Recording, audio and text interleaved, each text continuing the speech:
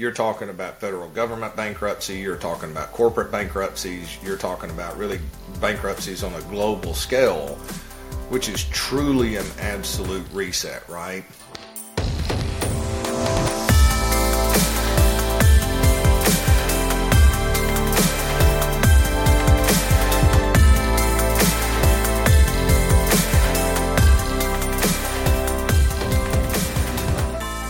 Hello, everyone. Chris Martinson here of Peak Financial Investing, also Peak Prosperity, here back with another episode of Finance University.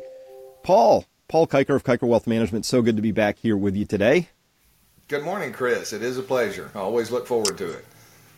Me too. People are really responding and saying they like these series, that they like to learn, and there's so much to discuss. And I think we're about to enter a really troubling period of financial disruptions is the kindest I could put it. We could be facing a crash. So here's the setup. Things were really crazy in 1995. So the Fed jumped in, right? And they did this thing which enabled banks to go to effectively 0% reserve requirements. And then we had this whole thing called the internet craze, right? Dot bombs, it was all about eyeballs, pets.com, long-term capital management, bailout, crash, right? But then Ben Bernanke comes in, bailout, housing bubble, crash.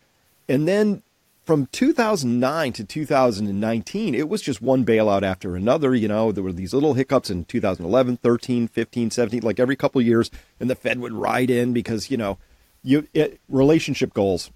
You want to find somebody who loves you as much as the Fed loves the stock market. That's right. That would be the perfect spouse. There's no doubt about that. Right? But it was clear. They kept saying, oh, dual mandate, full employment, stable prices. Like, no, every time the stock market wiggles, they would ride in, right? But 2019, things are going wonky, really wonky. We had the repo market blowout, overnight rates were going. I know this is wonky plumbing. Most people don't care, but it was really important because it showed that something wasn't good down there, and the Fed started printing money again, and then, COVID, and they got to double their balance sheet. That was $4.5 trillion of new money that was just powered into the markets, and everything went a little crazy as a result. We have inflation now. People can't afford Big Mac, restaurant meals with their family anymore. Why? Because of the Fed printing to bail out Wall Street, who needed a bailout from the bailout that was to bail out the prior bailout, which was a smaller bailout. And that's the story. It's just larger and larger shenanigans, all to try and keep this can in the road as they kick it down. But they never had a plan, Paul. That's my view. They never really had a plan to say, then we'll undo this when what? Right. It just never came. So here we are. And I think we're seeing signs now that things aren't okay. And I want to talk about those today because I think people and their portfolios, they should be ready for this. Correct. And as far as the baby boomers, they've approached retirement and come into retirement with this, just do whatever it takes. We're going to bail the markets out at any expense.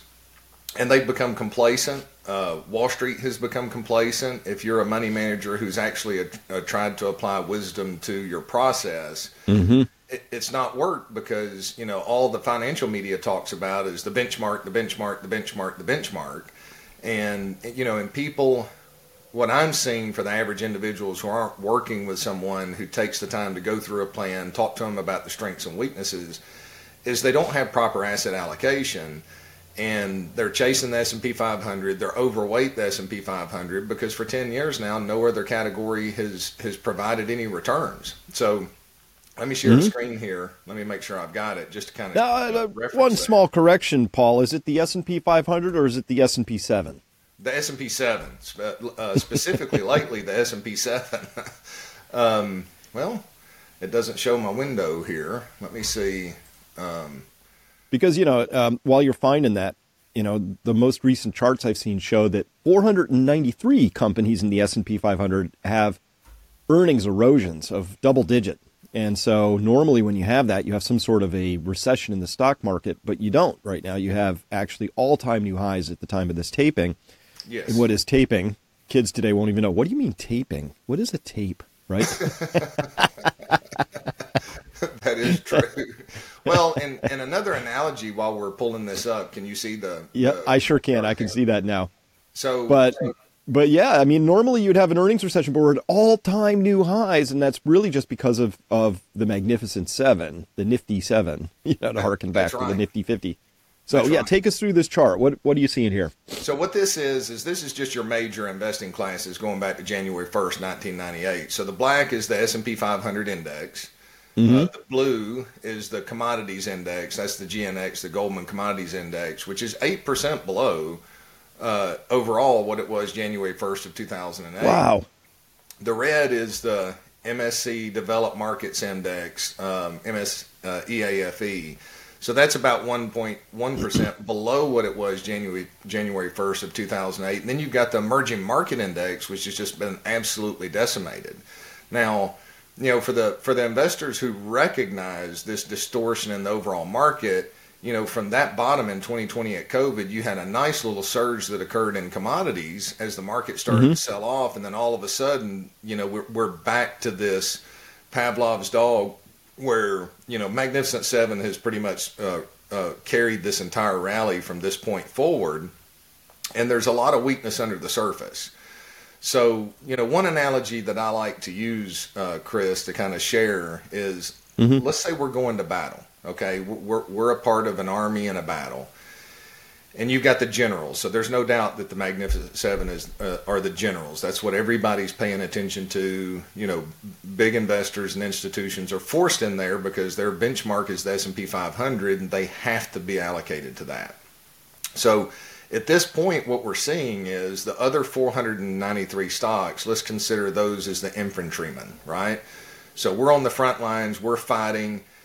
And all of a sudden, the generals realize they're the only ones on the front line fighting, and the infantrymen, everybody else, has exited the battlefield. Well, it's highly unlikely you're going to win that battle.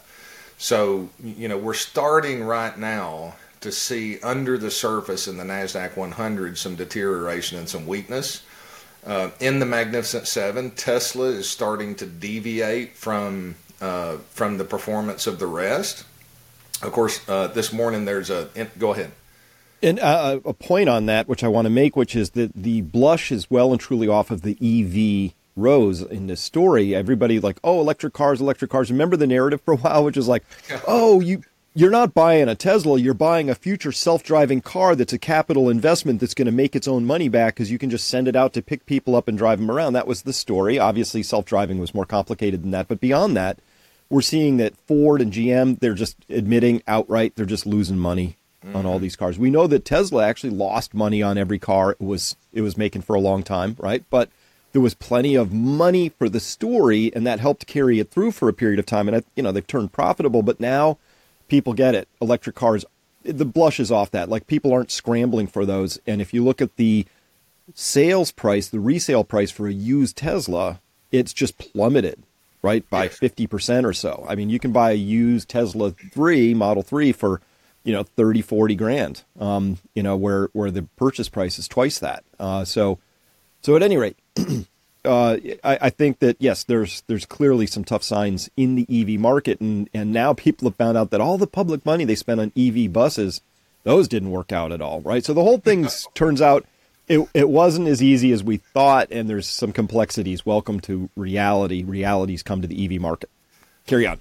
You know, it seems that, just kind of in summary, that the leaders, it's kind of like your intellectuals on the education side, that they have these great theories, but the application of their theory and reality doesn't hold up to what they're promising it to be. And this is just a common theme that continues to come, be delivered down from the elite. So it's true. There's the idea, and then there's the reality. Yeah. Hey, let's make shoplifting a felony at $950 and over. What could happen? Oh, why are all these stores leaving my city? Right? Yeah, they can't, right. And they can't get those two dots are like two north ends of a magnet. They just can't quite get them together. Right. And what amazes me is I always come back to that one scripture. I always think about it, just the wisdom in it. And I can't tell you exactly where, but I know what it says.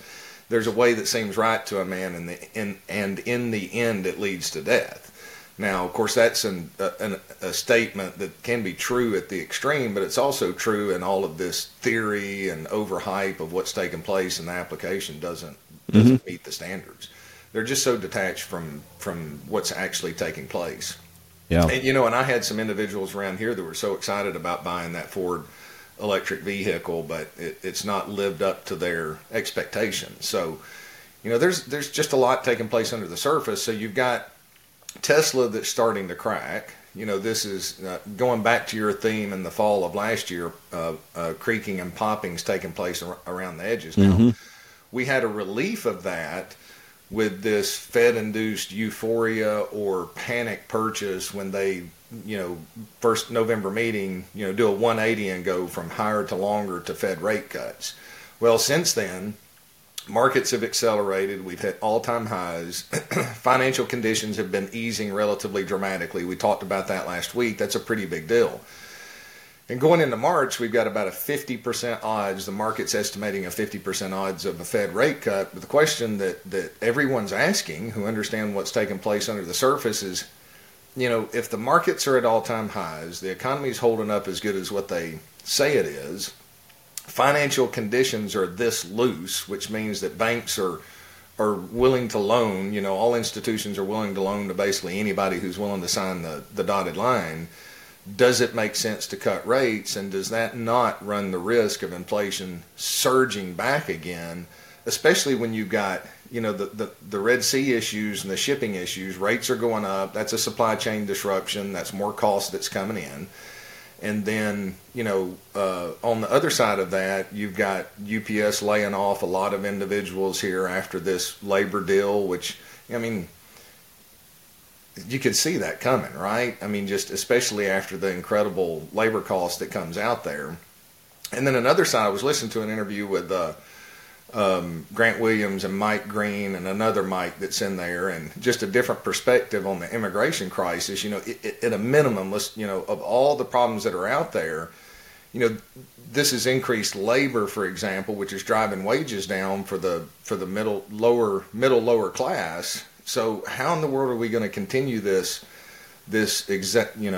ridiculously euphoric market when you've got leading economic indicators that are still continuing to contract? So just to kind of bring that up. Well, and yeah, let me make a quick point, because I was this came into sharp focus. I was being interviewed by Kim Iverson about this migrant issue, because I was just down in Panama, and so I have a new perspective on this, and in this invasion that's happening, right? So let's talk about this, because this is actually something they don't want to talk about. They want to make this seem like it's left-right. It's either a Democrat or Republican issue. This isn't. This is an up-down issue. So the people at the top who are on the up, right, the elites making these decisions, they say it's, because we care about these people so much. They don't care about the people, right? They make them go through a really hazardous, if not deadly journey. There's a lot of crime and rape and stuff that happens along the way. So they make them go through this awful gauntlet to get here. And when they get here, these people, remember what happened when 50 migrants were shipped to Martha's Vineyard? Mm-hmm. That was hysterical. Martha's Vineyard rallied its plucky little, self, and within hours, all these people were shipped off the island with these wonderful people with their sun hats and mimosas, saying, we care about these people so much, but they just off they went. So the point that Kim made, though, is that all these people, 22 million people illegally in the country as of 2018, another 10 million since then. That's like 3 Houstons, right? Yeah. They don't end up in Martha's Vineyard. They don't end up in Greenwich. They don't end up in Shaker Heights. They end up in places where they have to live somewhere. So they are now competing with poor people in this country, typically, right? Mm-hmm. Poor and lower middle class. So that's the competition. So it's not good for that end of the thing, but it makes the statistics look good because, look, wage pressure is coming down, right? It's not good for the people who are migrating ultimately, and it's not good for the people who are already here. So I just want to say this isn't a left-right issue.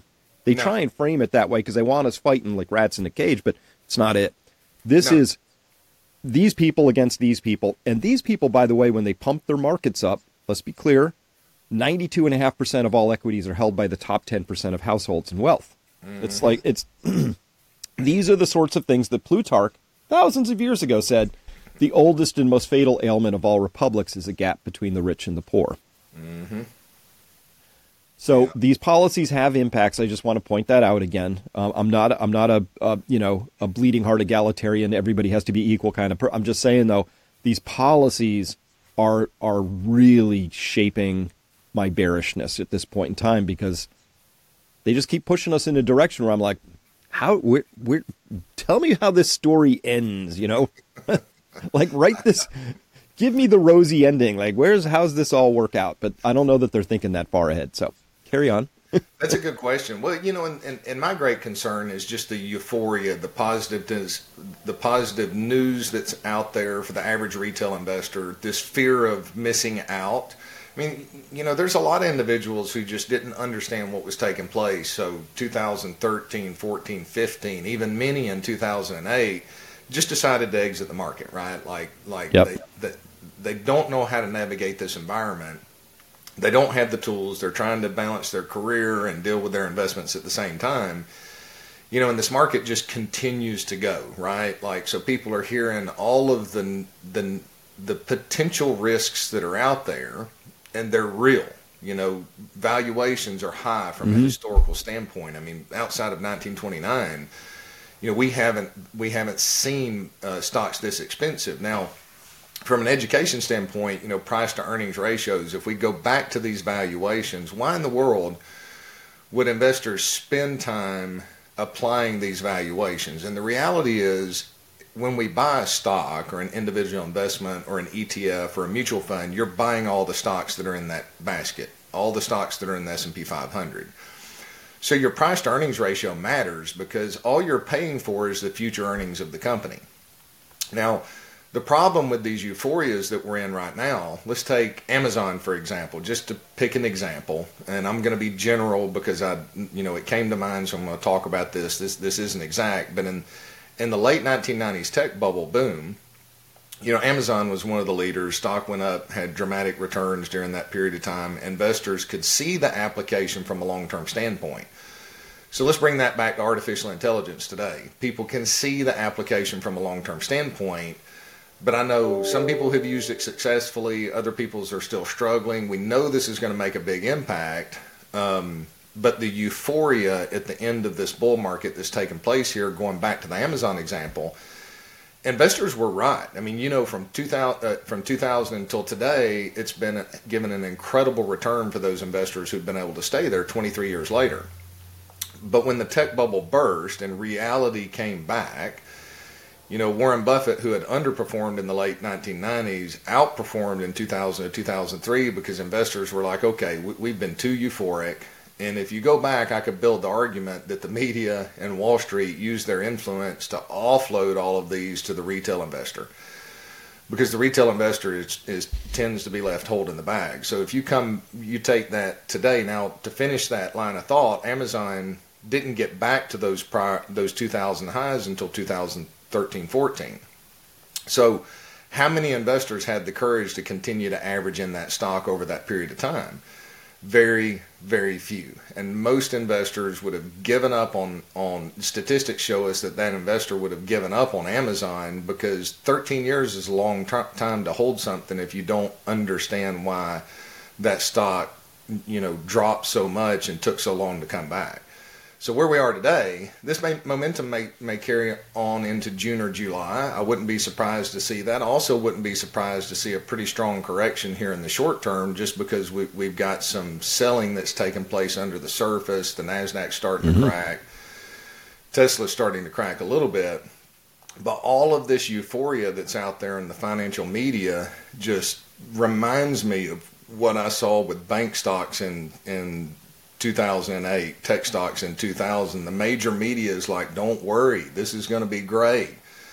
And those investors just panic buy, because they end up investing like the hare in Aesop's fable, because they don't have a strategy, they don't have a plan. And anybody in the industry that has a plan and a strategy has essentially been painted as a pariah, because the Fed's been able to bail out the markets consistently and created this everything bubble. Well, they have, and they've been doing it over and over and over again. And so people could be Absolutely forgiven for saying, you know what, I think they're going to keep doing that. Yeah. They'll bail it out one more time. Can you pull up that chart you had of the long term of the S&P again? Yes. I think it was one with Hussman where you were showing some of the moments there. It is. So Hussman in his most So recent. this one. Let's look at this one real quick. I mean, that is just a straight line. I know it wiggles and it goes down and everything, but pretty much you could put a ruler under that from left to right. You really could, from the 1929 low all the way up. So, this is a chart that Hussman put in his most recent market comment, the return of buy low, sell high. So, after reading the whole article, I'm still not exactly sure where he came up with the title, but basically it's, this is a point where you want to look from an investor that's patient from a long-term standpoint and has a strategy to have your exit plan in place and potentially sell high, because that's what we want to do in application is buy low and sell high. So what he does in these highlighted areas here, he goes back all the way to 1929, and he highlights periods of time where the market's overvalued, the undercurrent of the market, let's say the generals are leading when the infantry has left the battlefield, and what has occurred on the other side of that. So, for example, from July 1929 to 1950, the S&P 500 total return lags Treasury bonds during that period of time from this peak right here. Okay, so you're talking, so that's 21 years. And that's what I'm more concerned about. We don't know how bad this will be on the other side. Let's go back to the year 1998-2000. So during this period of time, and that's where Hussman did a phenomenal job of just warning investors that something's coming. And, and then the market cratered, right? Mm-hmm. But the intervention led to the housing bubble. We reached those levels again, market cratered. Intervention continues to go down, and now we're starting to reach these extremes, and and they keep kicking the can down the road. My argument is, I think his argument is, not putting words into his mouth, but just what he's saying is this is a period of time where investors can have decades of return, potentially 10 years of return wiped out because the market's in a euphoria, the everything bubble, and it's just way ahead of what the long-term earnings capability is of the overall market. So even if we go back to 1967, 1968, we slightly we were expensive for this short period of time, but if you look at the index, it was basically flat with a little bit of a breakout in 1973 period here all the way out to 1982. So what's that going to do to the average investor, the average baby boomer, the average retiree? Now, if you're 30, it doesn't really matter, right? If I'm 30 years old and I'm not going to retire till I'm 65, this is the best thing that could ever happen to you, right? Because if you're dollar cost averaging into the market, if the market goes down, you're buying more shares. Market goes down, you're buying more shares. If it's here, if you're 30, best thing that could ever happen to you, you're buying more shares. But what happens if you're 65 and you just retired? You've got a completely different set of risks. So if you don't have a risk managed process in place, or you don't have the wherewithal in your portfolio to weather 14 years of the market going sideways, and you're taking distributions, well, guess what? If you've got $1 million portfolio here, this is an extreme example for educational purposes, but if you got $1 million portfolio here and you're drawing 50,000 off of it, well, by 2003 bottom, guess what? Didn't drop quite this much, but for the educational purposes, now you got $500,000 portfolio and you're still taking 50,000 a year off. Well, guess what? That's 10%. So the market makes 10% into 2007, and then that next decline wipes you out. So what concerns me the most is our government has set up a situation here to where, let's hope it's not as bad as 1929, okay? But this is a period of time where it's highly likely that the markets are sideways for the next 5, 7, 10 years outside of hyperinflation. And what is that going to do to investors who aren't prepared for that type of environment? So it sets up a very dangerous circumstance. I agree. And so my perspective, I look back at that, and it's very tempting to say, look, the past 100 years should be a reasonable guide for the next 100 years. But let's talk about some things that are slightly different. And I know that this time is different, are dangerous words in investing. but it is a different environment. So from that 70 to 83 moment where it was kind of flat, right? Well, what happened? Well, we came off the gold standard right in the middle of that, right? Yes. And so let me see if I can share this screen. Why does this? This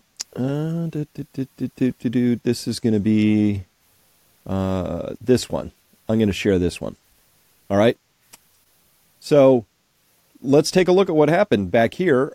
This is total federal debt. This is just debt held by the public, right? Mm-hmm.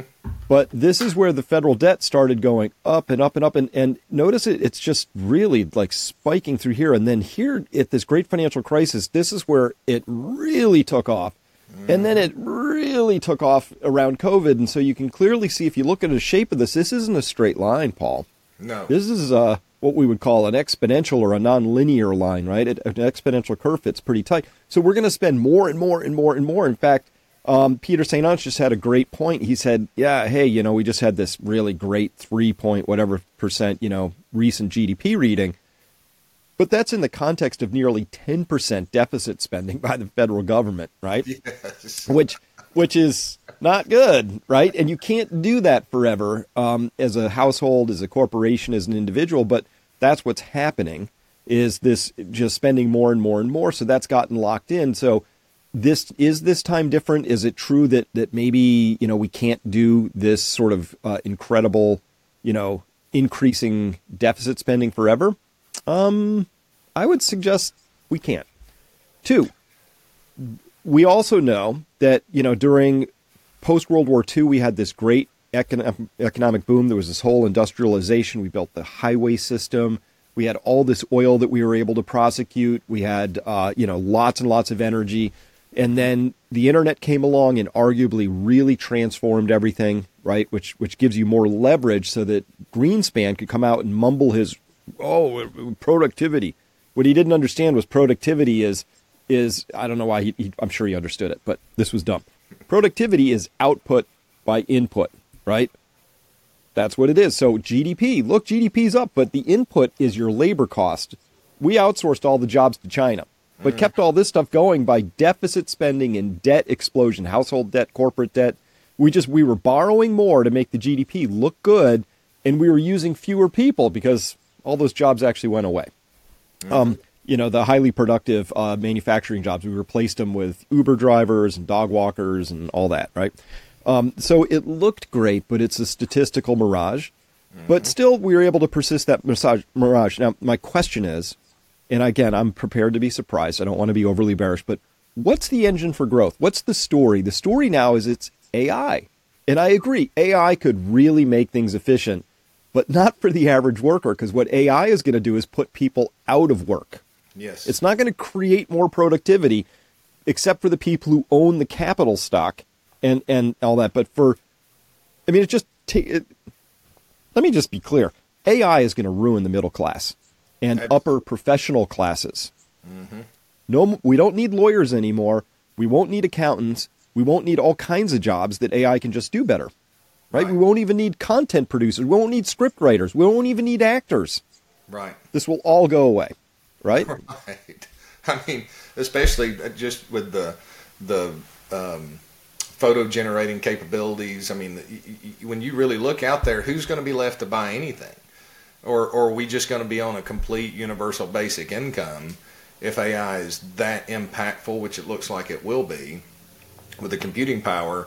And that reminds me of a Black Mirror episode. I recently... Yeah, doesn't it? Yeah, I couldn't get through that first episode of Black Mirror, so I got into the second one, and it's like the modern day Twilight Zone. It's very thought provoking. But so that's a good point. And going back to that debt, and just a reminder to the listeners out there is debt. All debt is bringing forward future purchasing power. You don't have the income today or the assets to purchase something. So you go borrow money from someone else to pull forward your purchasing capability to today, and then you spread that over time. There is a point of diminishing returns when it comes to that ability to purchase debt. Now, since removal of the gold standard, the government's like, oh, we're going to have inflation. It's good for you. Well, that increase over time, from their perspective, I think is like, okay, well, that brings forward more purchasing power in the future. Your income goes up. You set that down. But the reality is we brought forward from a government level and individual level, if you look at total debt that's out there, a dramatic amount of purchasing power, and at some point we're going to hit a wall. My concern is the BRICS are not purchasing treasuries to the extent that they were before. So who's going to be buying? Who's going to fund this debt, right? Is the government just going to print it? At that point, it's going to potentially lead to hyperinflation, which is something an investor has to be prepared for now and have a plan in place in case the event that happens.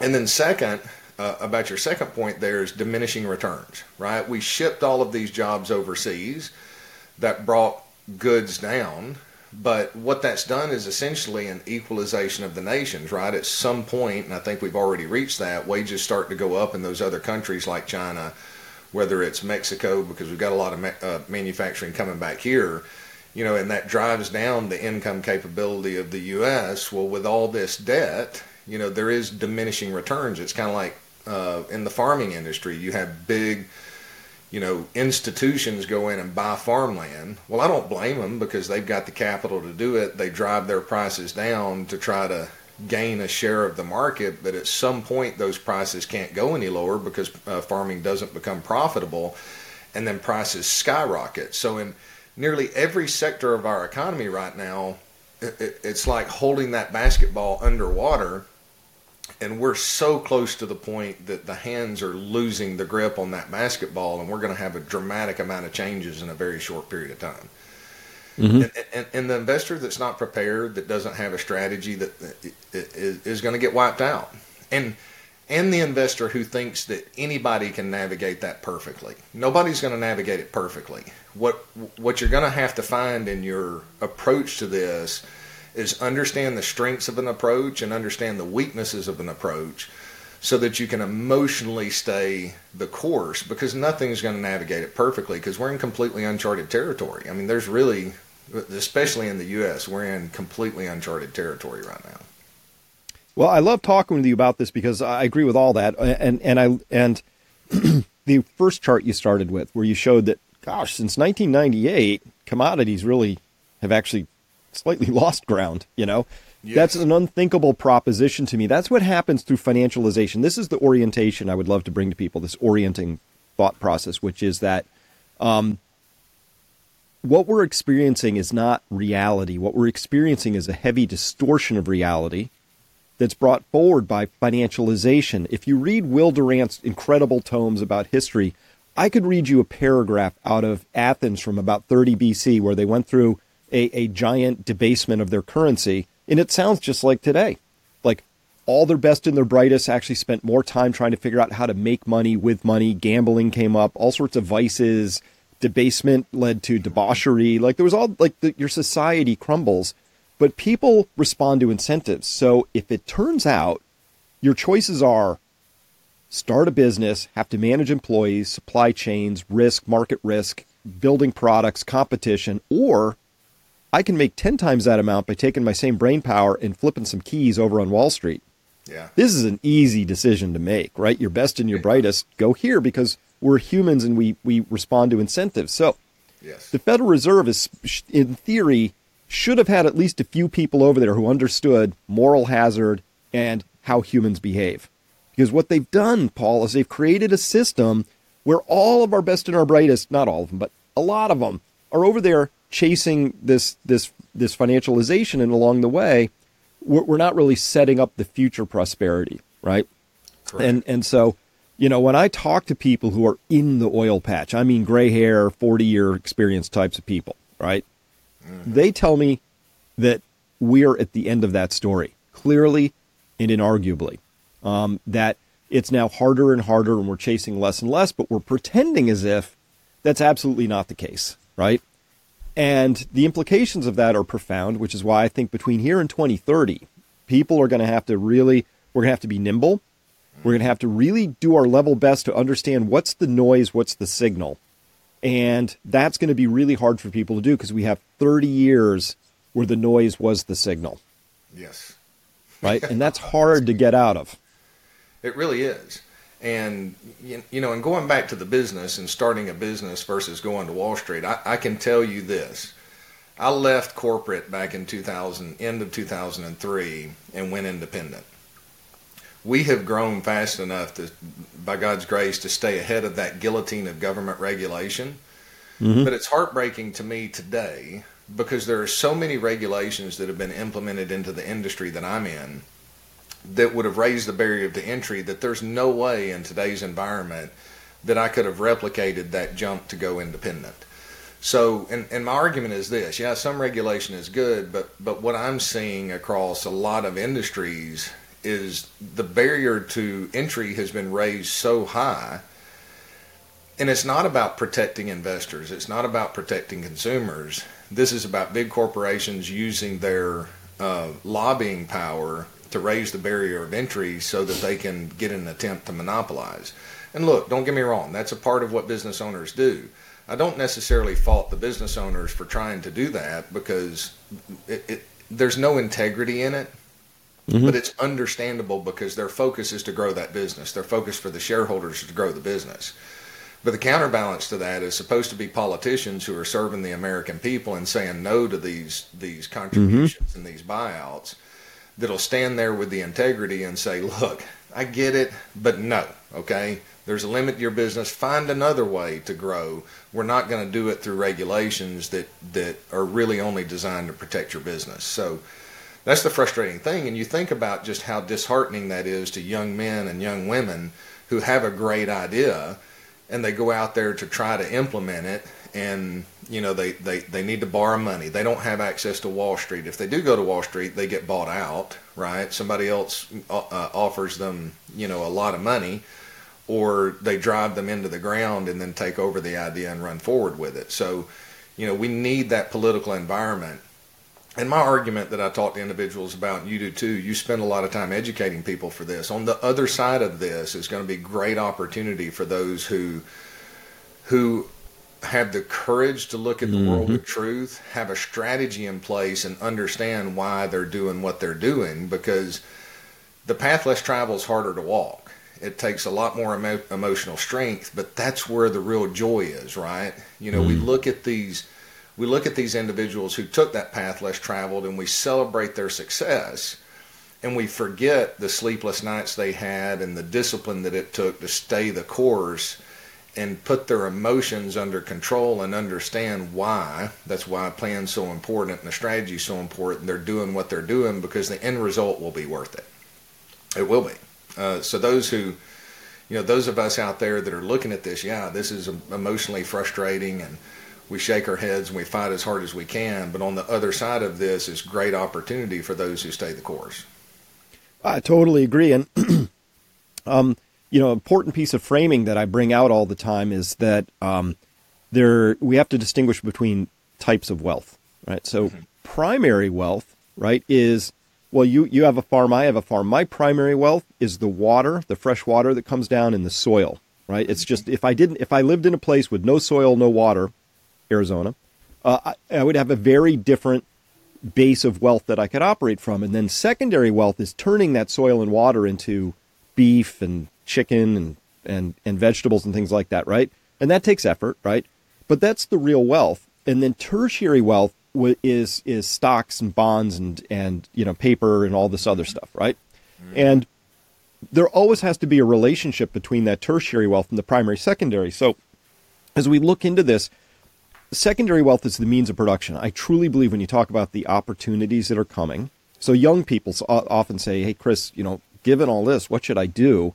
Like, invest in yourself, get your skills, knowledge, work with people who understand, how to actually get things done, not this fantasy world of becoming a TikTok influencer or something. That could go away, right? Mm-hmm. The skills you have are really important, and the most important skills are how you take primary wealth and turn it into secondary wealth. That never goes out of style. No matter what happens, stock market could skyrocket, crash, mm-hmm. completely implode. This won't matter.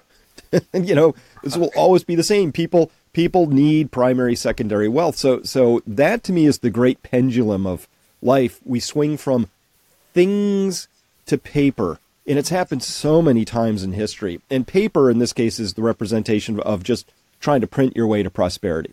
Yes. Now, if you could print your way to prosperity, we'd all be speaking Latin because the Romans would have cracked that nut, right? They made cement things that we still don't understand, right? They were incredible engineers and architects and very thoughtful people. They, good luck, seeing if there's any American-made buildings of the 20th century in 2,000 years, right? Probably not, right? So I highly doubt it too. So that great pendulum, that's the piece where we're swinging from things to paper, but within that paper world, there are still things that represent and tie back to real fundamental stuff. That's why I happen to like, and this isn't investment advice, just educationally, I like real stuff, right? Because it's out of favor. It'll come back in favor again. The pendulum always swings. And that's kind of the framing I would be looking at, if with a longer horizon in particular, is the primary, secondary always comes back into favor because that's the stuff we really need. People need food, yes, shelter, yes, etc. Basic stuff. And regardless of what the elites are trying to say, we need the ability to produce food and goods and things that we need on a regular basis. And just to go back to that screen again to reference that. Yes, please. So, this is 2008 till today. Look at where commodities are. Now, I'm going to go through and reference one other period of time in history. So this is 1990 to the year 2000. Now, I don't have daily data on these indexes going back prior to 1995, 1996. Yep. But it gives a good representation of the same thing. So guess what? Chris, we've been here before, right? Mm-hmm. I mean, from 1995, the market was sideways, and then we had this ridiculous momentum, and then the market started to crater with the fall of long-term capital management in 1998. Government bailed us out. Then they were, keeping rates low because they were scared to death of the Y2K bug. Yeah. And the market started running, started to roll over. It gave us one warning here that this was in, and then poof, we went up to new highs. Well, look at that. Investors here were just decimated. Now, what happened on the other side of that? So this is January 1st of 2000 through December 31st of 2007. So that black line is the S&P 500, right? So you had a 50% decline, and it did nothing for 7 years. But for the investor who was nimble and patient, the commodity index was up 213% over that period of time, and emerging markets were up closer to 155. So, there is historical precedent when we reach these extremes. Just to reference that again, we are at an extreme now. At this point, it's not as extreme as what the 1990 bull run was. And who knows, maybe we get another 6 months and the market's up another 20% after a 10% correction. I don't know how this is going to end, but we are much closer to the end and a rebalancing, okay? Because, what happened in the late 1990s is all of a sudden when the market started cratering, institutions started removing into those lower valuation asset classes, and over the next 7 years they made a dramatic turn. So, it's important that you have a strategy that will give you the ability to make those adaptations. And this is not necessarily a recommendation. This is not a recommendation. You got to talk to a financial advisor. But, you can average into, say, through a 401k or retirement plan, these underperforming categories, average into them, it starts to accumulate some exposure over that period of time, and you have an insurance type position or enough of a position to keep it on your radar. But you have a plan in place that when that momentum starts to change and when you start to see that money start to flow in other places because it's all supply and demand, then you overweight those categories or have a strategy that gives you confidence to overweight those categories, because that's more than likely where the greater returns are coming from over the next 7 to 8 years. Now let me ask you a question that will separate you from probably most other financial advisors. What are your thoughts on gold in this context? Okay. So, again, you got to talk to your advisor. Absolutely. Gold is one of my favorite holdings, not a recommendation, but I really like gold from a long-term standpoint. Now, I believe that that an investor that's appropriate, if you have an emergency fund in place, number one. And what amazes me, Chris, is I talk to a lot of people that don't have emergency funds because they're terrified of what inflation is going to do in that circumstance. Mm-hmm. But for those of you out there listening, you've got to have an emergency fund because it keeps you from being forced to liquidate a good holding at lower prices. So let's say, for example, you're all in gold, right? Now, not a recommendation. I'm just using the example for educational purposes. In 2007, 2009, gold dropped during the liquidation phase from 1,000 to about 700.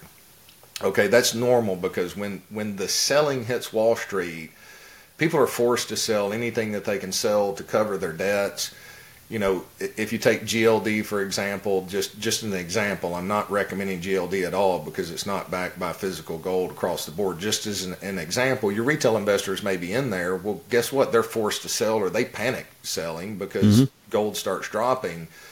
If you don't have an emergency fund to weather that period of time, what happens if you lose your job and you got to choose between selling gold at 700 an ounce or, you know, paying the mortgage payment or the rent payment or whatnot. So you got to have an emergency fund first. But then you have I like the idea of an investor having a 10% exposure as insurance from a long-term standpoint to gold. And from my perspective, at some point, if gold breaks out of this consolidation phase to the top, or if we get a liquidation and gold pulls back, I mean, I would not hesitate to go up to 30, 35% in gold and precious metals in a portfolio because our tools will allow us to do that. But we have to have the backdrop and the green lights across the board that's a prudent decision to make at the time. So I like gold. Wall Street doesn't like it. And in my opinion, Chris, I'll tell you why. There are a couple of reasons. One, it didn't perform well during the 1990s, you know, from 1990 to 2003. Really, from the 1987 top, it didn't perform well. So you had a whole generation that got burnt on expecting gold to do what it did in the 1970s. That's number one. So you've got the psychological side. Number two, it doesn't generate any fees for the big warehouses, right? Because when you buy physical gold and you set it there and hold it in your portfolio, or even if you buy it in an ETF, you know, like I like the Van Eck Merck Gold Trust, that's one. Or if you're buying it through Goldcore, for example, guess what? There's no fees generated for Wall Street. Well, you know, that in and of itself, and I can tell you from my experience in corporate Wall Street, they're all about our preferred mutual fund families, so they have to pay to play, right? Now, they'll disclose it to you in those 5,000 pages of reports that they send out. You know, it was better when we had 2 pages and it was a bullet point, but now it's 5,000 pages and nobody reads it. So they'll disclose it to you that it's pay to play, but that's just what's going on in Wall Street and in the corporate firms, and that's why we left and went independent. It's a harder path. I spent a lot of money keeping up with regulations, and we could be a lot more profitable if we were a corporate, but I don't have the confidence that we can do what's best for clients because, you know, go to any major warehouse and ask them, you know, if they, you know, would be okay with you putting 20% of gold in your portfolio. Again, not a recommendation, just a scenario. And the answer is going to be, you're crazy. Mm-hmm. Yep. And it's because of the incentives, obviously, right? So right. Even if I hold, and I don't, but I'm just making an example of, let's say I hold shares in company A, right? I'll anonymize this. Those are mine. Mm-hmm. Actually, those are available in most portfolios to be lent out and collateralized, and somebody else can borrow them and short them. So even though I'm holding them, Wall Street's out there taking its little nips from it all the way along, even though I hold this, you know, it's just how it's all about that. That's why I do love working with you, and you would have to be independent because I don't trust the corporates anymore. Listen, they got incentives. They have their own incentives, right? And they say there's this Chinese firewall between their buy side and their sell side. But when your broker is saying, hey, and I had this happen to me, hey, WorldCom is a good buy, I found out later that was because their buy side was sitting on a ton of this stuff. Yes. And the bat phone picks up and somehow got across the Chinese firewall, and the sell side is busy moving product off of the, you know, I just didn't trust the incentives, and I don't like to have to do all that digging before I can begin to trust somebody, you know. And the same thing happened now with doctors and hospitals, and putting people on vents. And why did they put so many people on remdesivir? Oh, they got $3,000 from the government if they did. Yeah. That's a weird incentive. Was that best for the person? Now we know it was not. No. And so that is the system. We have to be very clear on the incentives. That's why I'm a full disclosure kind of person. I will tell everybody absolutely as a matter of policy where I stand on things and what I hold, what I don't hold if necessary. So you have to. And one thing that you're great at, who was it says, I cannot remember right now, trying to come to mind, but basically, when the information changes, I'll change my mind. What do you do, sir? So that's the important thing. If we find out the information is wrong, we change our mind, right? You got to pay attention to the data. You have to follow the data. So one other thing I want to show you. I think that was John Maynard Keynes in a Senate. That's right. Yeah. I should have remembered that. But yeah. That's one thing I enjoy talking to you about. It's like we have so many topics that we cover. Sometimes I'm really struggling to pull together the individuals, but you do remember.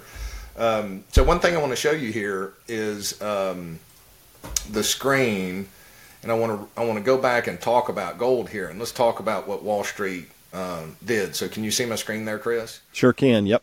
So basically, this is the exact same chart that I showed earlier from January 1st of 2008 until today in 2024, but I added a pink line. And guess what that line is, Chris? Would you take a wild guess? That is gold.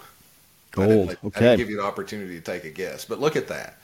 So for the investor who was diversified, if you had bad timing and you purchased in 2011, 2012, you've had little returns over this period of time.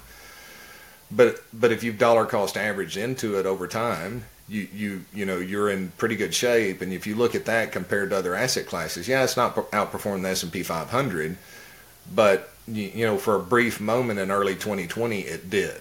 So you can see, look at what it did during a period of chaos and, from 2019 to the COVID market drop. That's not necessarily what I would expect during a market sell-off, but that shows what gold can do during a period of time like that. And I think I have one more chart in here that goes back, Oh, that's a beauty. Look at that purple line. That is a cup and handle. Yes. That's extraordinary in technical terms. Can you explain a cup and handle to people real quick? So a cup and handle technically is basically you get a market sell-off, and then it starts to sell off again, and then you build this little handle over here. Let me see if I could probably draw one on the screen. No, I'll have to change a few things. But that's a long-term bullish pattern that if you break out of, it's the psychology behind investors, sold this rally thinking that we're going to see a decline, but you get a series of rounded bottom that looks like a cup here. This would be the top of the cup. This would be the bottom of the cup. Then you get this handle, and that's a psychological pattern that once executed, when you break out of the top side of what would theoretically be the top of that cup, it can give you some indication. I can't remember the calculations because I reference it, but it gives you an indication that you're going to see a much higher price. So and I'm even looking at the larger cup and handle, that big one. This that big right giant here. one. Yeah. The longer time frame that occurs. And actually this one is a lot more clear there than what this is on this side. So you've got this sell-off, you've got a rounded bottom, you've got a retracement. I'd love to actually overlap this with Fibonacci retracement just to see what numbers we hit. But you come up this way, and then you've got investors that are, and you think about this in context of gold, right? Where do you turn on the TV and hear any positive news about gold, right? It's at the fringes, what the mainstream would consider fringes of society, because they're losing their hold and we're stepping up. But, those who are really looking at the data see it. So in the midst of all the negativity for the average retail investor on gold, and you've got this massive cup and handle pattern, the upside would be, I hate to give any targets without talking to somebody, but the upside would be up there a lot. Let's put it that way. But again, going back to gold, Chris. Sorry, go ahead. Yeah, well, I track this like a hawk. Gold is an area I know a lot about, and I follow a lot of people who are on the inside. So this is a funny thing, Paul. If I wanted to, I could find out really what you would consider to be amazing, like state secrets about our military before I could tell you how much gold actually still exists in Western vaults. It is one of the most carefully guarded secrets. It shouldn't be funny. So we have.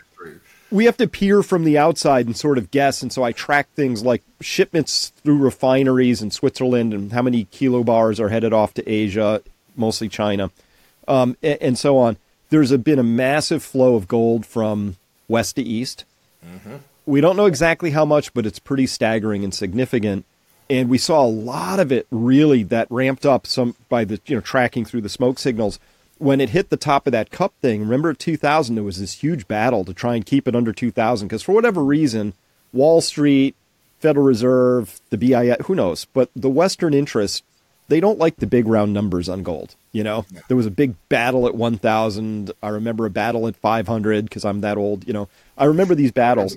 So, but those battles are costly because they play their paper games and their tricks, but fundamentally it does cost them some physical, and a lot of physical has gone over from west to east. Prediction: someday they're in self-interest alone. We're like, that's it. We've scraped the bottom of the barrel, and we can't do this anymore. And I think that's when the game that we break out of that cup in a significant way, because the shenanigans have to stop, and then we have to get back to real pricing. Again, the pendulum swings. Fantasy back to reality. Us gold bugs have been waiting for reality to bite for a very long time, but I think we're in the early stages of that, and we're seeing it because it's harder and harder for these interventions to sort of stick, Right. and keep the price down. Well, and and one comment before I go into another thought, I don't think that gold that's left the West and headed to the East is ever coming back, because I don't think that Western institutions and investors are going to have enough capital to pay the price that they're going to have to be able to pay to bring it back. And furthermore, you've got the risk that those countries could institute export bans on that gold and just say, we're not going to let it leave the country at some point. So, that's a concern that I have from an overall standpoint. Editorially, just to add on to this is funny, right? Wall Street hates gold. You read articles in CNBC, and it's just like barbarous relic, and they trash on it. And if it ever goes down, they have articles written by AI instantly to talk about, how bad of an investment gold is, all that, right? So on the one hand, it's this worthless thing that it's ignorable, and it really has no place in a portfolio. But at the same time, it's too important to actually get a public audit of the public's gold to find out how much is actually still in the vaults. Trust us, it's all there. No, you can't see it, right? And I'm like, well, why, if it's this irrelevant, why not just open the vaults and we'll just count? It's very simple. An audit of bars is as simply as counting them and drilling a couple to make sure it's the purity you think. It's very simple. Right. Haven't had one since the 70s, allegedly, and even that one was a little suspect. Like, we'll open this one door. It's all there, see? So why all this secrecy if it's this unimportant? That's the mystery. I agree completely. And the other side would argue, why do you want to be secret if you have something to hide? But we're going to project that onto you, but we're going to give you all kind of reasons why we can't. We have some things to hide. So it's a matter of national security that's totally unimportant. Right. So, right. let's just talk about, just kind of finish that gold train just a little bit. Okay, there's no perfect asset class, but when you're talking about insurance, gold has a couple of things to offer that other asset classes don't. So, Chris, one of the things that I could not say, I do believe that we're going to exit this in a extremely inflationary manner with potentially a currency crisis. So I've spent a lot of time building strategies, put them on the shelf. When we cross certain thresholds or decision points, I've spent the time doing the research so that we can plug and play those approaches. We spend a lot of time talking to the people that we run financial plans for. Okay, this is what happens to you if we have really high inflation. So if we cross this threshold, this is the strategy we need to implement so that we're ready, right? Because I'd rather spend the energy now preparing, because it is a highly likely outcome.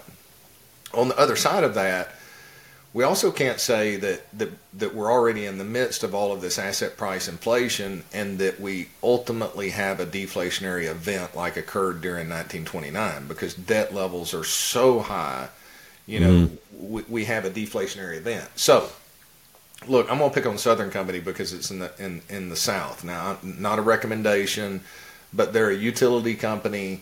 They're under regulation. They've got protected competition, right? So it's highly unlikely that Southern Company's ever going to be a company that goes bankrupt. But if we had a great 1929 type great deflation, okay, it is a risk that a company that has any debt levels could go bankrupt.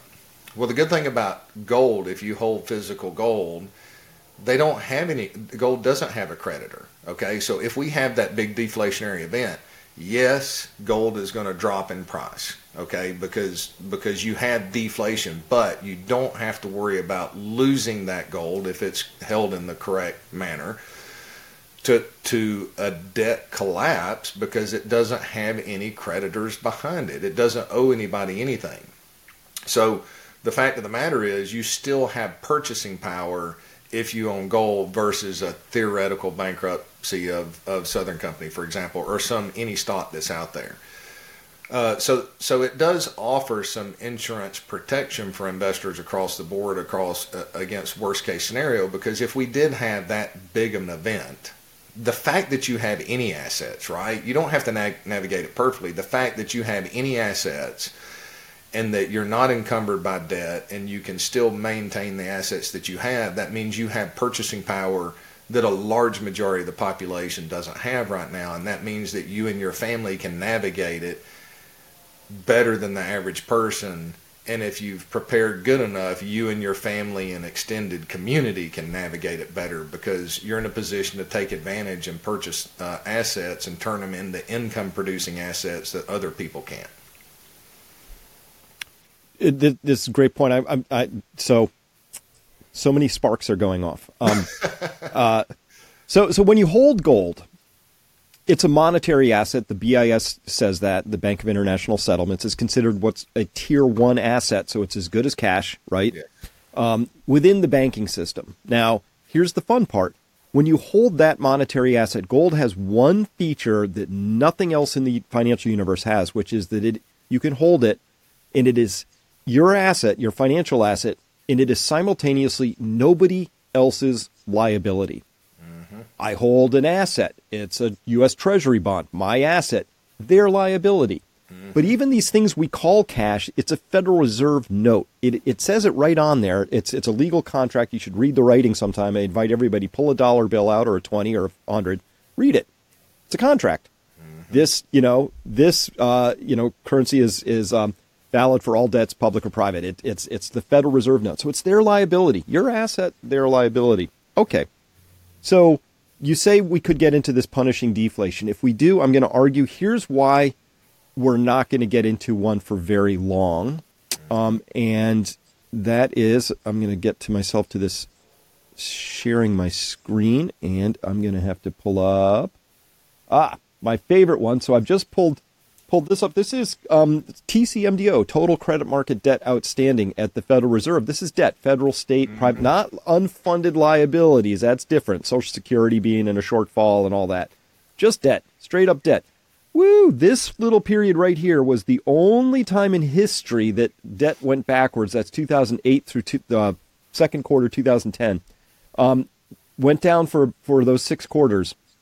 That almost blew the system up. So they learned their lesson, like, let's not do that.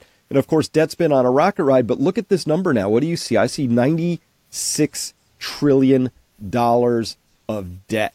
If that starts to go into what you call a deflationary episode, it's lights out. Like, the whole system implodes. Like, it literally breaks, and that's what they're afraid of. And I trust when people are afraid of things, Paul, I don't see how we can go from, like, with $96 trillion of debt in the system on a $30 trillion GDP or whatever it is at this point, of which 10% of that is actually government excess. Right. I don't know. I don't see how they can afford to allow a deflation to ever start. It might start, but they will move heaven and earth to prevent that from going any further. And what does that mean? Very simply, they'll print. That's right. And how much will they have to print? I don't know. Lots. They're going to have to print lots. But at the same time, I like to go through the exercise when we look at that, when I have the conversations with individuals and say, okay, one statement you made that is if we get into a debt deflation spiral, that's it, lights out, right? I mean, you're talking about federal government bankruptcy, you're talking about corporate bankruptcies, you're talking about really bankruptcies on a global scale, which is truly an absolute reset, right? And it'll be nearly impossible for even a prepared investor to hide from that. But again, going back to that one asset that is not somebody else's liability, that doesn't have any creditors on the other side, is gold. So I'm with you. I think we're going to have a deflation episode. I think now it's possible that they're so scared of that they don't even allow it to happen. That's kind of a nightmare for investors, because you're pinned to the wall and you just have to embrace risk. Hold your nose and embrace that risk, right? But if they take that path where they keep it pinned to the wall, then commodities, emerging markets, other asset classes are going to take off. So at least you have somewhere that you can reduce that risk and have an outperformance capability. But if it does spiral out of control and we get worst case scenario and you have some physical gold that you looked at like insurance, again, I'm laying my argument, but I'm not making a recommendation. Those of you listening have to call me or talk to a financial advisor. You've got to talk to a professional about this or we get in trouble. I got to disclose that. So, but if you're holding that physical gold and you've looked at it like insurance, hey, I'm taking a portion of this asset class that I'm setting over here that I'm going to hold physically. I hope 10 years from now it's the same value that it is today, right? When you buy fire insurance on your home, you don't get 10 years from now and go, dang, I wish my house had burnt down because I just wasted all this money on fire insurance. No, you have it there as insurance for a catastrophic situation. So that's one of the reasons why, regardless of where the price is today, for those, if it's appropriate for your plan and if you have an emergency fund in place and if you're, and you've talked to a professional that can explain the reasons why, it does make sense to allocate a portion of your liquid assets to physical metals that you hold as insurance against worst case scenario. And the added benefit is, Chris, if they print that much and the BRIC countries are utilizing gold, they've been buying it for a reason, and maybe they introduce a quasi gold backed, percentage gold backed currency, well then guess what? Gold's going to go through the roof too. So if we get either extreme, that insurance policy can pay off really well. Absolutely. And I talk to really substantially wealthy people on a far too frequent basis who have zero exposure to gold, right? It's astonishing to me, right? Because you just look at all these macro features and you go, okay, this is just insurance policy. Gold has always had some value. It might go down in what we see as a relative price, but I can't find any period of history where it went to zero. So, that's sort of like at least you know that much, right? Your fire insurance policy may expire after having been just a net cost and go to zero, right? In essence, right. That's right. But it's one of those things where, I call it an insurance policy, but it's more than that, because it has one other feature that I want to talk about. It has an embedded call option in it. And so for people who don't know, an option is a thing that has a potential value if something happens, right? And a call option is saying, if this thing really goes up in price, I'm going to have that call option. A put option is betting something will go down in price. But the call option that's embedded in gold is this, which you just referenced, which is that it's a monetary asset. It's not really part of any monetary system, but if it gets remonetized, and this could be a very small probability event, maybe it won't happen. We'll use cryptocurrencies, digital assets instead. The world won't go this way. But it's a non-zero possibility that it may get remonetized at some point. And then you have to pick some crazy numbers like, what would it be worth? I don't know. How much gold is there? How much currency is floating around? Divide one by the other. You get stupid numbers, right? I've seen numbers, 100,000 an ounce, whatever, just dumb. But it's non-zero that gold gets remonetized. So holding it actually has an embedded call option most people aren't aware of. And it's a very low, it's like buying a really out of the money call option, 10 years in the future kind of a thing. It's like very improbable this will pay off. But if it does, it has that embedded value. I don't think that's priced into gold at this point. I don't think most people see it that way. No. And if I remember correctly, going back to the peak that occurred in the 1970s, gold reached the point where it was worth more than all U.S. dollars in circulation.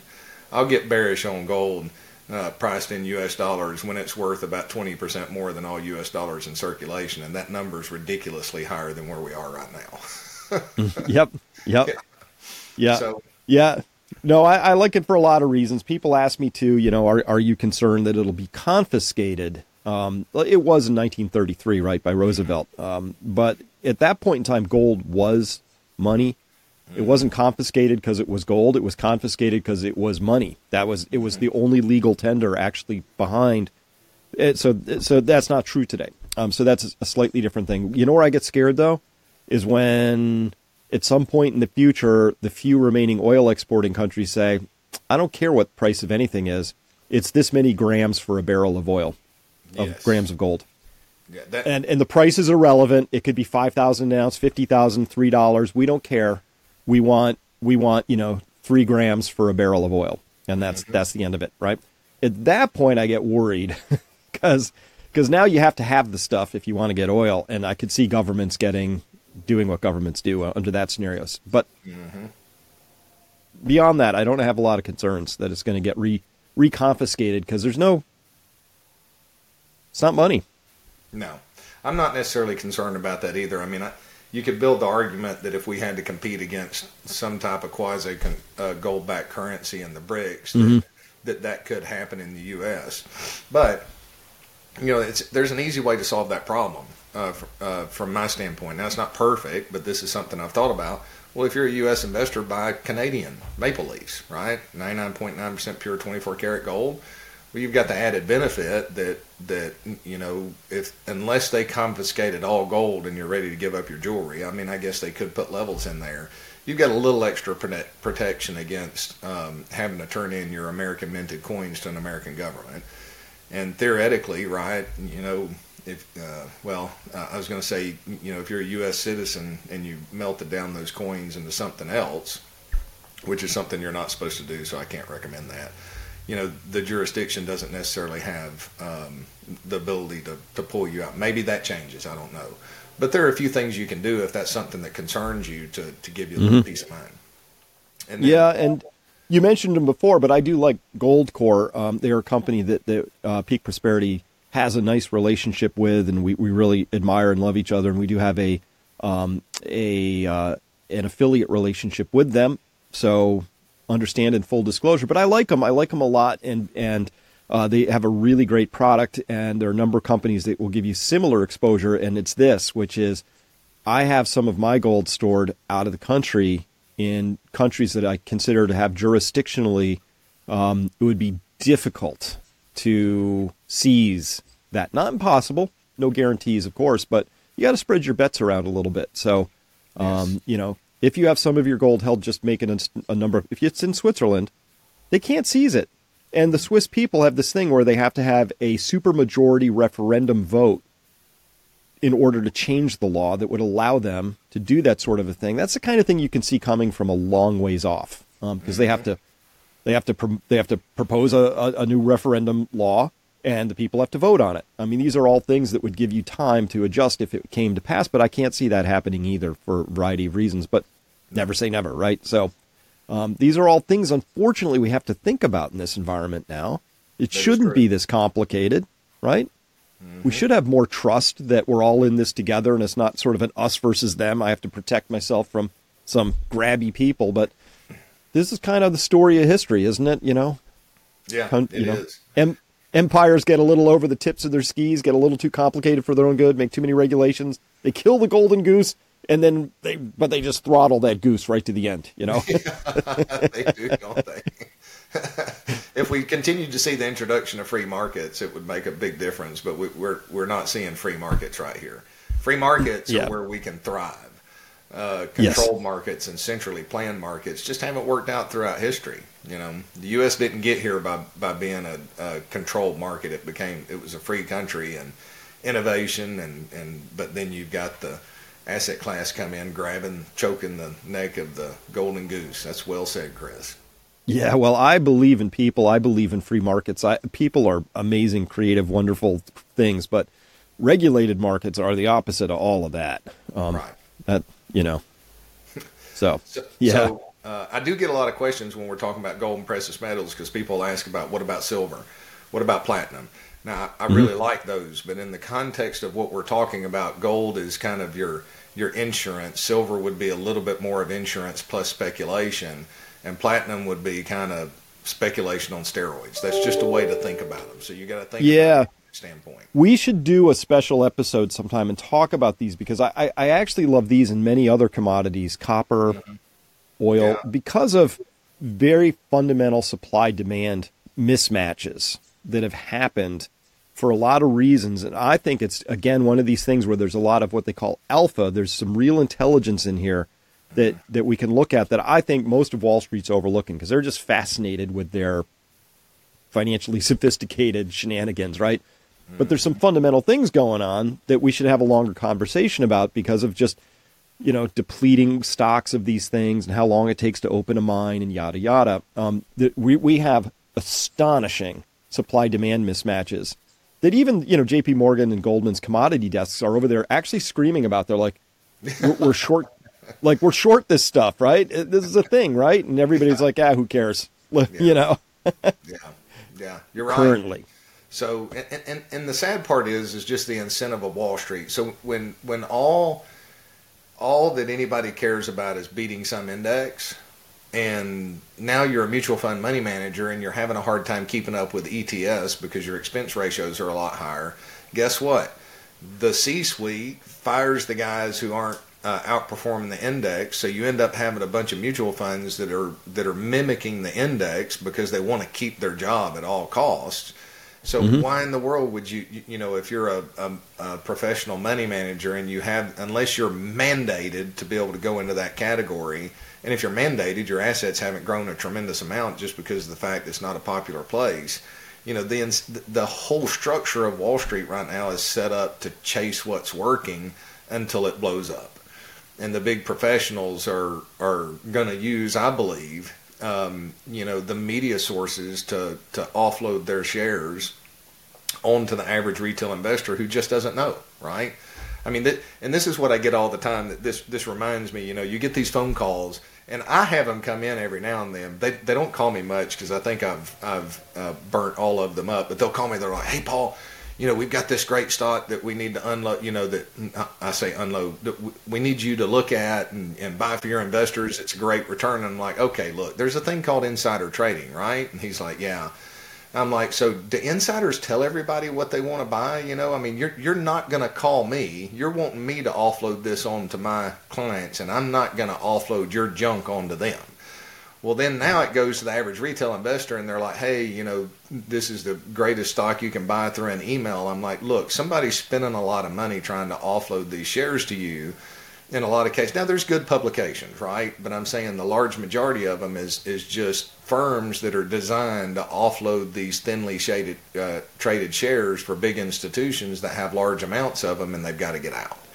That's just what the retail investor has to deal with today, and that's why strategies are so important to help you determine what you need to buy and when you need to buy it and when you need to sell it. So I get these calls from these firms that from time to time that are like, "Hey, Paul, you've got this is a great stock. This is something." And my first question is, well, who's the largest owner? Is it in institutions? I have fun with them for a few minutes, and then I'm like, okay, there's this thing called insider trading. I'm not saying that's what we need to do. You can go to jail for that. But insiders don't project their information to the world because they want to have an advantage over. So the reality is the only reason they're calling me is not to sell me a research service. There are good research services out there, but they're trying to offload shares. So one of the things I see all the time is individuals will call me. I'm like, "Okay, where'd you hear about this from?" These massive email campaigns trying to offload shares. So we see it from emails. We see it trying to do it to professionals.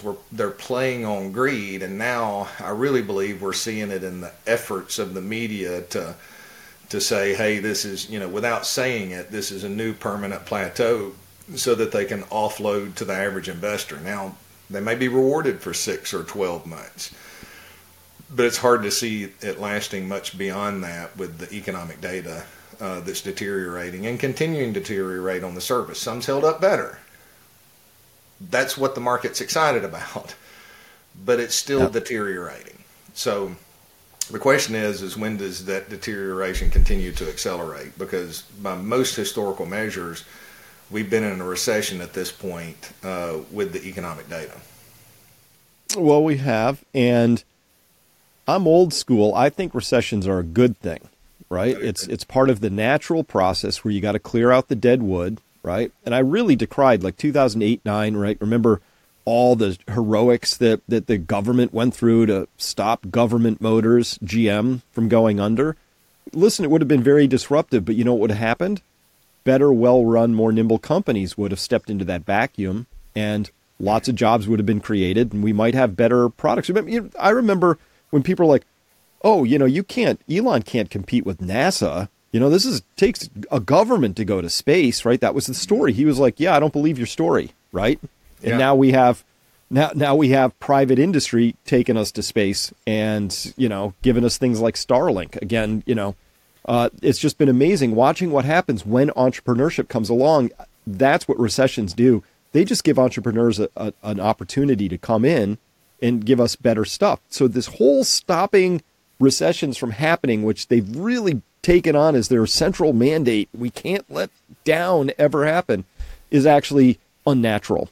And it's counterproductive. And I think that's part of why they're afraid of allowing a forest fire to start in a deflationary sense, is because, well, it'll be a crown fire this time. So much dead wood is built up, right? 18% of U.S. companies are zombie companies. They can't meet their debt payments from operating income. That's right. What happens? Can we let that many companies go out of business? Well, you better, because they're not doing anything, really, Yeah, we should. And it goes back to that analogy between controlled burns versus no controlled burns whatsoever. Recessions are controlled burns if we allow them to happen. And but now we're in a situation where they put this off so long, they put so much effort into kicking the can down the road. Like you said, 18% of the companies that are out there, that's not counting the ones that are borderline as well. So if this fire starts, it's going to get out of control and dramatically upend the underlying economic cycle. And to kind of go back to one more chart that was in Hussman's market comment, he goes and points out the index of leading economic indicators. And I forget that my mouse doesn't show over here, but if you go back and take a look at 2023, so this is the 12-month percent change and the 6-month smoothing of annualized 3-month percent change. Just trying to take a little bit of the noise out of these leading economic indicators from the conference board. He points out, and he states in there, this is the lowest level that we've seen going back to 1960 without a recession, right? So, that just shows. Now, I guess it's possible this is the point of which we typically turn, especially 2000, 1990 when we had that in there. So, but, it looks like, especially on the 6 month, that it's trying to turn back down again here in 2023.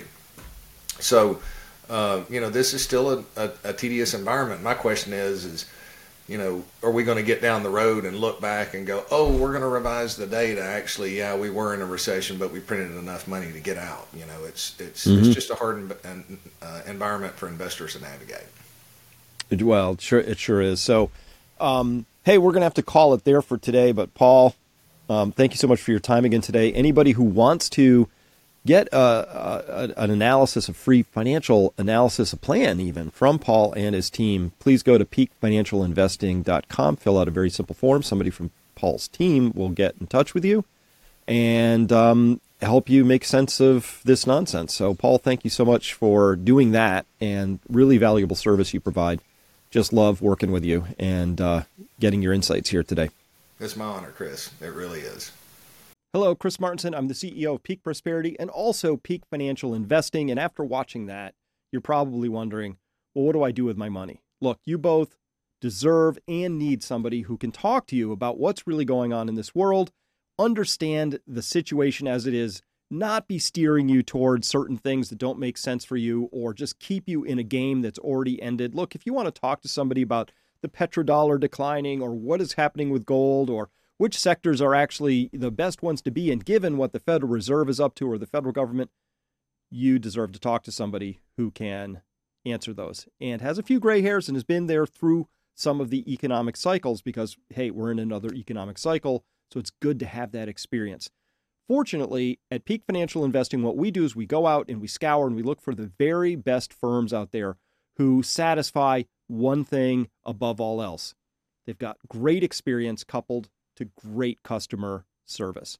So if you want to come by peakfinancialinvesting.com, there's a very simple form you can fill out, just a few fields. You hit send. What happens is an email gets triggered out.